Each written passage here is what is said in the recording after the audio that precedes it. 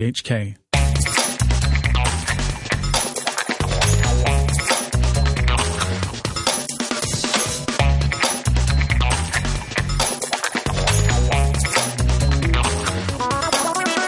Good morning. Welcome to Money for Nothing on Radio 3. I'm Brian Curtis. Well, the new Fed chief, Janet Yellen, goes with continuity in testimony to Congress, but hints at a pivot to inflation as the Fed's number one concern. Markets love the Yellen testimony and recharge their batteries, and the U.S. House of Representatives passes a bill on the United States debt ceiling.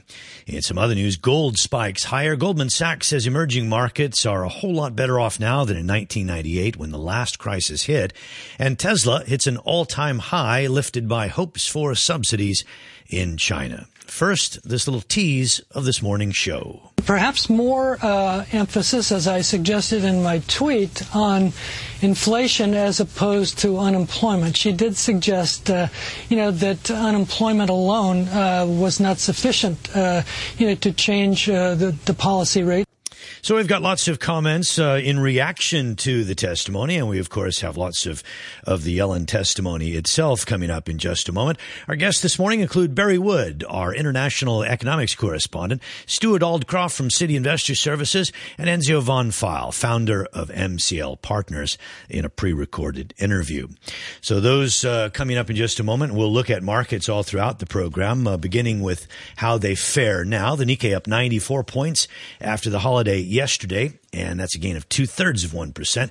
The Nikkei at 14,812. In Australia, the ASX 200 is up 21 points at 52.88. And in Seoul, the Kospi has moved up about 0.33%. That's a 7-point gain to 1939. In currencies, the dollar is trading stronger against the yen. So the yen at 102.51 against the dollar means risk on. The euro 1.3637 US. And boy, what a move we've seen in the Australian dollar in the past couple of weeks, from 86 cents up to 90.15 cents. So the Australian dollar has been gaining against the US, and the pound is now worth 12 Hong Kong dollars and 75 cents. Well, we're going to play a lot of clips now of Janet Yellen and the reaction. So, sit back and enjoy, I hope, because this is a major turning point going from Ben Bernanke to Janet Yellen. So I really want to get a chance for you to get a feel of what she's all about. Ms. Yellen said first that she wasn't very comfortable with current levels of employment. The unemployment rate is still well above levels that Federal Open Market Committee participants estimate is consistent with maximum sustainable employment. Those out of a job for more than 6 months continue to make up an unusually large fraction of the unemployed. And the number of people who are working part-time but would prefer a full-time job remains very high. And she also noted the slowdown in the housing recovery. The recovery in the housing sector slowed in the wake of last year's increase in mortgage rates.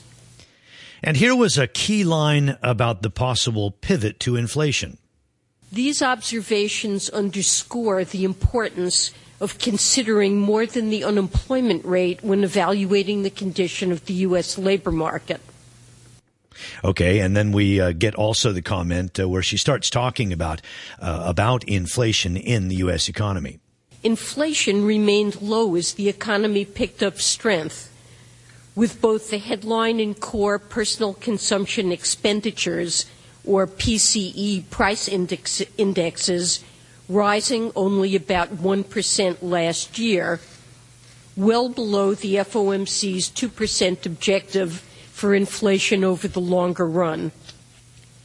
Some of the recent softness reflects factors that seem likely to prove transitory, including falling prices for crude oil and declines in non-oil import prices. My colleagues on the FOMC and I anticipate that economic activity and employment will expand at a moderate pace this year and next. The unemployment rate will continue to decline toward its longer-run sustainable level, and inflation will move back toward 2% over coming years. Essentially, markets liked what they heard from Ms. Yellen because, one, it was continuity. Two, she was rather confident in the economy. And as you heard there, she said that some of the problems that we've seen and some of the slowdown of late, that may be temporary. And overall, she sees a pickup in U.S. growth. The Dow was up 192 points at 15,994. The S&P 500 up almost 20 points to 1819 and getting within just 1% or 2 of its all-time high. The Nasdaq up 42 points at 4,191. Now, before we get to our guests, I want to get you some reaction. We've got 3 heavyweights for you, Gary Shilling and Wilbur Ross from their own firms, and Bill Gross at PIMCO. We go first to Mr. Shilling. I think it was a relief more than anything. It was that she said they're going to continue the tapering, that it's steady as you go. Obviously, a new Fed chairman, everybody is wondering, is she going to stumble, but sailed through it smoothly. More of the same, no problem. Mr. Shilling says the market likes the idea that the Fed is still confident about the economy. It's the good news, bad news is why do they taper? Because they think the economy is strong enough, can handle it. But the tapering is taking away a lot of the fuel that's really pushed up stocks now since March of 2009. But right today, I would say those two may trade off, but I'd put more weight on the idea of the confidence that she's competent and she did not make any blunders. Now, Wilbur Ross is a kind of debt specialist, distressed debt specialist. He would prefer a slightly slower pace of tapering the asset purchases. Perhaps more emphasis, as I suggested in my tweet, on inflation as opposed to unemployment. She did suggest, that unemployment alone was not sufficient, to change the policy rate, that there would be a number of factors in terms of employment, whether it's wage gains or hours worked or the JOLTS data that we saw this morning. In any case, a future focus, I think, on inflation as opposed to unemployment, and perhaps down the road something specific relative to a nominal GDP target, but she made no reference to that. All right. Well, that was Bill Gross tweeting about the pivot to inflation. You'll just have to trust me that Wilbur Ross did say that he would prefer something like $5 billion a month and let it extend out a little bit longer. Let's go back to Mr. Gross. He was asked why, despite all the QE, that inflation hadn't picked up and why there was no wage price spiral. Wages are affected, significantly by globalization. That means, outsourcing to Mexico and to China in terms of cheaper labor markets. Also affected as well by technology, in which the machine basically is taking place of humans, and affected by demography as well. So, getting wages up from a 1.5% annual gain to perhaps 2.5% to 3%, it is the target, I think, for the Fed. That will put them on not on easy street, but on a more level plane in terms of forecasting the future of the economy and the future of spending power. So we're going to have to see wages increase from this very, very low level going forward. And many of the problems, as she was asked, appear to be structural as opposed to cyclical. So we'll discuss that with our first guest, Barry Wood, in just a moment, the structural problem of unemployment versus the cyclical one. Just wanted to briefly tell you how Europe responded. They liked what they heard, too, and amidst all the other factors, the FTSE 100 was up 81 points to 66.72. That was a gain of 1.2%. The DAX in Germany up 2%, and the CAC up 1% in Paris. So good morning now to Barry Wood, our international economics correspondent. Barry. Good morning, Brian. Thank you for, we got a double dose of Gross with him on Monday and today, and you too. But nice to get your feel on Ms. Yellen's testimony. It seems that listening to people that she pulled it off pretty well. Oh, I think she did. She was articulate. She was deliberate. She was certainly well-informed. She made no mistakes. She stressed continuity, all the things that the others and you have said. But I think that in over 3.5 hours, it was a very positive and very strong initial performance. Did she seem to have the goodwill of the congressmen and others asking her questions? No doubt about it. They liked her. And, the interesting thing about the House Financial Services Committee, it has 59 members. Now, not all of them were there and asking questions, but there were certainly more than 40. And most of them did have very strong welcoming words for Ms. Yellen, and she seemed genuinely touched by many of those greetings. So let me ask you then, does it mean that the correction in emerging markets and the correction in the developed markets is over for the time being? You know, I think it could mean that. It's a pity that she wasn't asked that question. She had one reference only, Brian, to international economies, and she simply said that, you know, we were not terribly affected by what's happening in the emerging market. That was as far as that went. But as to your question, I'm not sure, but certainly the market has bounced back. And if that is the case, that it's run its course, then we had a 6% decline, and now we've bounced back. We're not back at the records, but it's been a very impressive 4-day run. And the House passing the measure on the debt ceiling indeed is good news, I would imagine, to markets. I think I heard you say earlier on Hong Kong Today that that may have already been baked in. Oh, I think so, and I think it was in the market. You know, the Speaker of the House, John Boehner, had some problems. He had, again, a kind of mini rebellion in his ranks from the Tea Party people. So he had a deal he was going to put forward, but instead he pulled that deal away, and they voted just on this, which meant that many Democrats had to come forward. They did.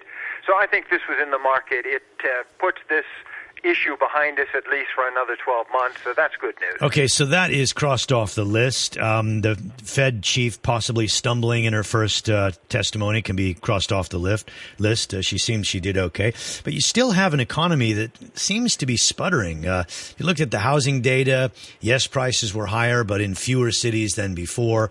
Unemployment is still not coming down. You know, if you look right across the board at it, as much as people would like.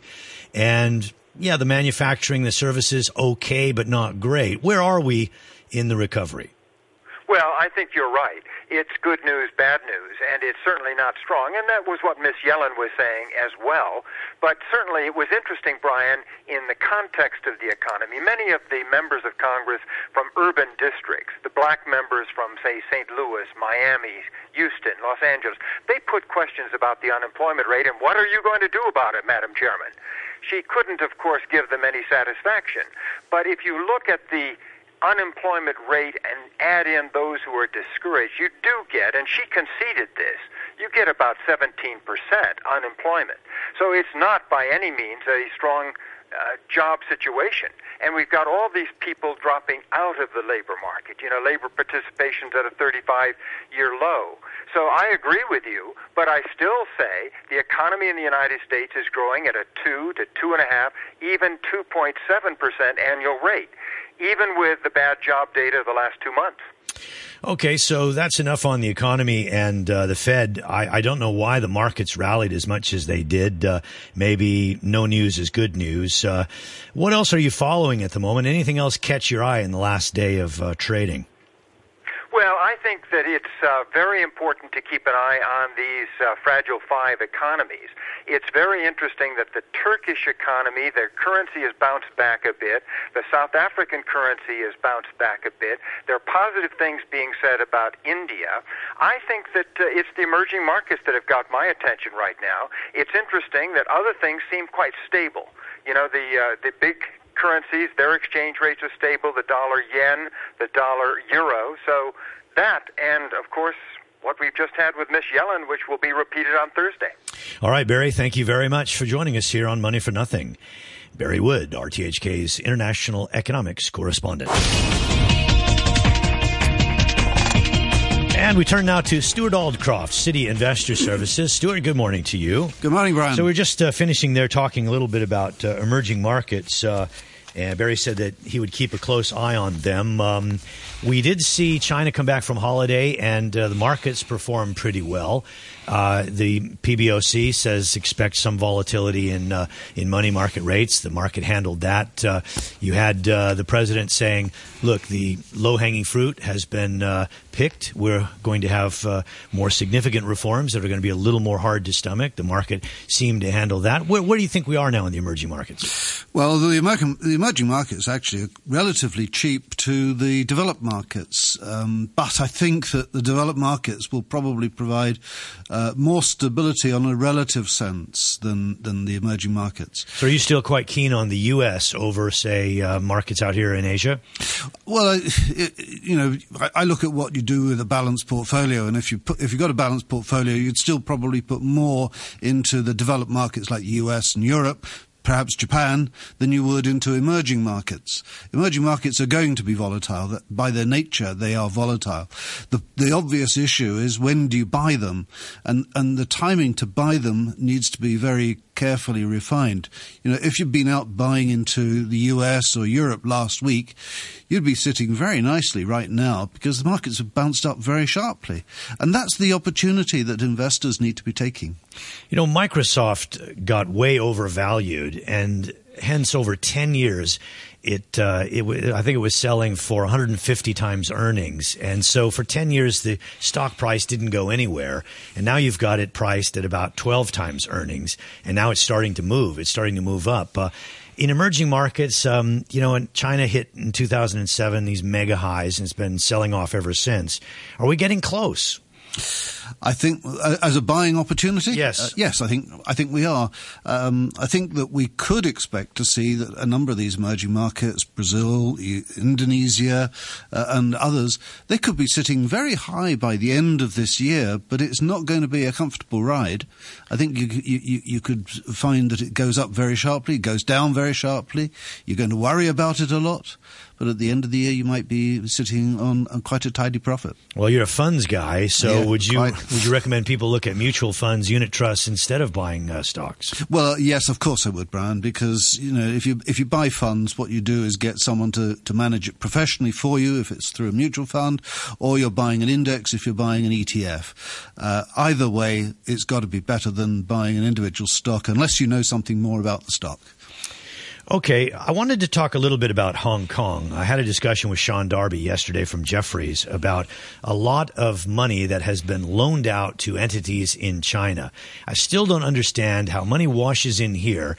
It gets transferred into Hong Kong dollars. Somehow then it gets borrowed and changed into renminbi. But that renminbi cannot be directly loaned to entities in China, can it? Because it is CNH instead of CNY. So how does all this money get into China from Hong Kong? Good question. Frankly, I don't know the answer to this. It does seem to happen. There does seem to be a pretty porous border for the purpose. Businessmen in Hong Kong and in China, and sometimes they are the same, seem to be very capable of ensuring that they have assets, money available to them where they need it. And that's important. It seems to me that there is no good explanation for why Hong Kong, the market has stumbled for the last 3 or 4 years, other than worries about a crisis in China. Because if you think about it, a lot of our companies, they are global now. They should be participating like some of the good companies in Europe and the good companies in the States. Yet we languish down here around 21,000, a third down from our peaks before. Yeah, I agree with that. I agree with the sentiment, but I think the logical answer I have for it is that, certainly as far as the Hang Seng Index is concerned, a very significant part of the index is now represented by China companies, because they're what are listed in Hong Kong, and they are among the largest companies in the listing. That's why they're in the index. So you think they're crummy companies? I don't think they're crummy companies. I just think that they're reflecting what's going on in their main board listing, which is Shanghai, which has been very flat or negative for most of the last 3 or 4 years. What I think, if you look more carefully at some of the more local companies in Hong Kong, the ones that are less dependent on perhaps China for their revenues, for their business, they're doing pretty well. They're doing some of them are doing extremely well. But they are also a reflection of the fact that the European economies were doing pretty badly up until quite recently, and they are slow in their recovery from that position. All right. Now, we've seen markets stumble a little bit at the beginning of the year, and now we seem like we may have crossed the correction. Let me first do this. We don't get fooled again. Don't get fooled again. So should retail investors embrace that kind of thinking, we don't get fooled again, and stay wary of markets, or should they be piling back in? Well, Pete Townsend, who you just played, has obviously got some insight that others don't have. I guess that the market is always going to be volatile. And from an investor perspective, one of the greatest things that I've always done is to make a regular investment into markets. So you don't just pour all your money in at one go, take it out, pour it in again, take it out. You've got to keep with it, and that's the best way to accumulate. Sort of dollar cost averaging. Absolutely, you said it. Okay, so just a final question. I saw you quoted in the newspaper the other day about cross-border fund flows. Yes. Are we getting close to more formal agreements on Chinese investors buying Hong Kong stocks and Hong Kong investors buying directly into A shares? Yes, we're getting close. Both sides, both the regulators in Hong Kong and in China have said they are nearly ready. They've done all they have to do. They've got a few I's to dot, T's to cross, administrative issues to get ready, but they are more or less there. Don't expect an announcement tomorrow which then enables money to pass across the borders the day after, but it will be something that will take probably 3 or 4 months after the final announcement to get money moving. All right, Stuart, thanks for joining us here. Thank you, Brian. Stuart Aldcroft, City Investor Services, Money for Nothing. 24 minutes now after 8 o'clock. Well, yesterday I caught up with Enzio von Pfeil, founder of MCL Partners, in the lobby of the Mandarin Hotel. Now, you've had of late the Goldman Sachs CEO Lloyd Blankfein saying that emerging markets can withstand an investor retreat better than in '98. They're just better off now. And Mark Mobius, who was a little bit gloomy, now says the rout is approaching an end. I asked Enzio for his outlook. We met up in the Mandarin Hotel. I asked him for his outlook at the moment. I think that the emerging markets on a 6-month view will outperform for the very simple reason that I think that the global economic time is improving, and that means that the commodities outlook will improve, and that will take emerging markets with it. Besides which, the developed markets, in particular the US, will have become so expensive by then that people will start banging that cheap valuation drum with emerging markets. So I'm particularly keen on China and on the Asians. So you don't think that tapering generally means that funding will be pulled back from the emerging markets and from some countries outside the United States, and that funds in the process of going back to the States will cause a disruption?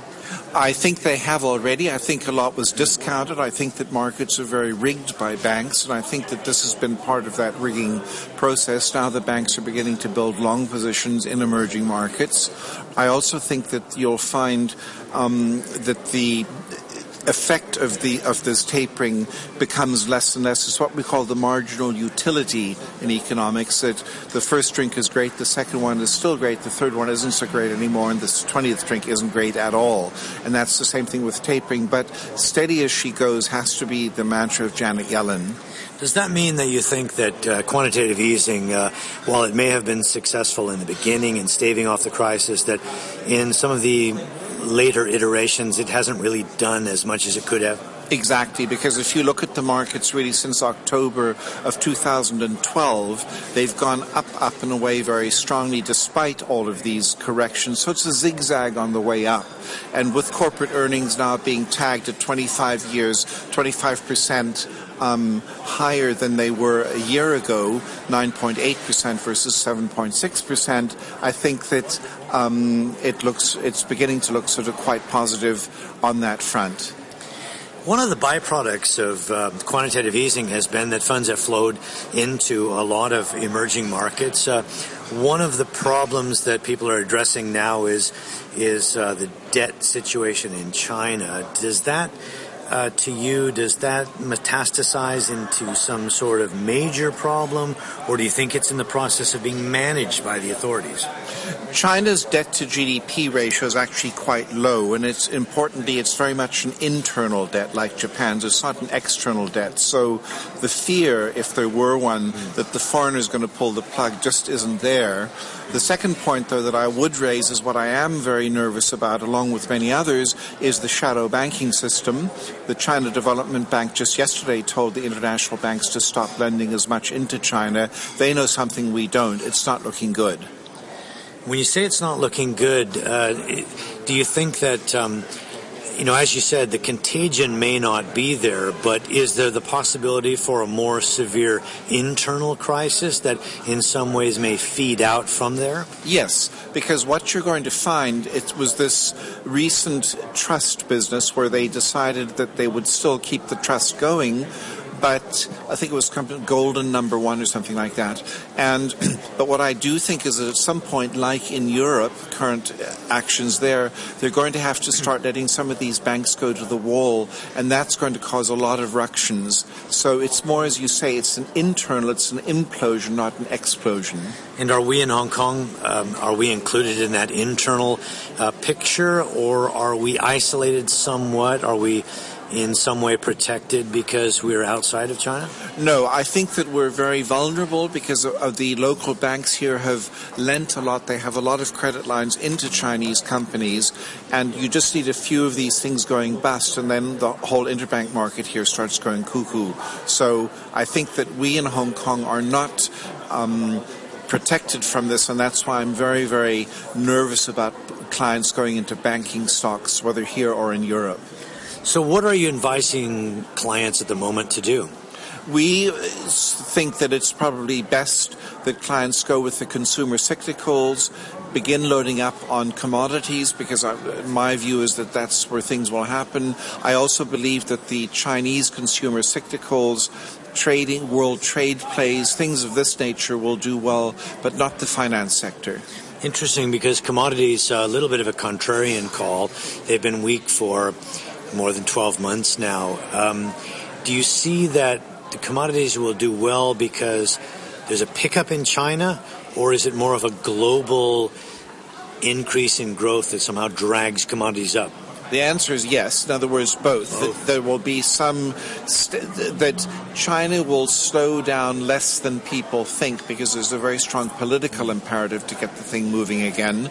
On top of which, the global growth forecast, even the IMF with its 2020 hindsight, has come out now finally saying that global growth will be stronger than what they originally had forecast. So I think it's that. And thirdly, also just the argument, the favorite argument, if nothing else works, commodities are cheap.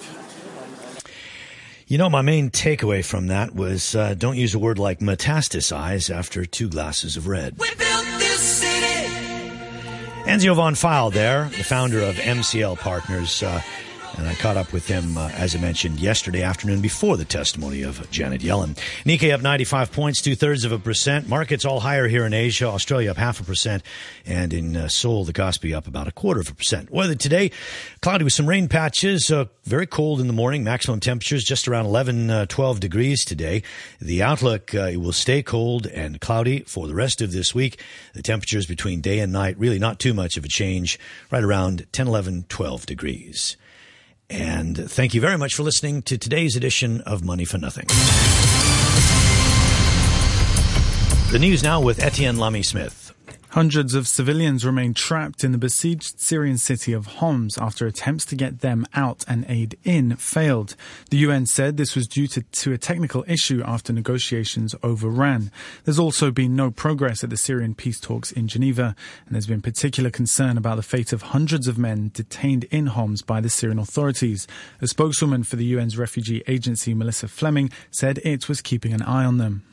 Some of them have moved on following their screening to a suburb outside of Homs, and we're following up with them and providing them with much more assistance. They're all in pretty bad shape. We're able to track them, we're able to speak to them, we're able to help them. Just like all the other evacuees, many have said that they've come out because they're hungry. Others have said that they didn't want to be separated from their wives, from their children. The new chair of the U.S. Federal Reserve, Janet Yellen, has signaled that the bank will take further steps to reduce its stimulus program if the economy continues to improve and that the recovery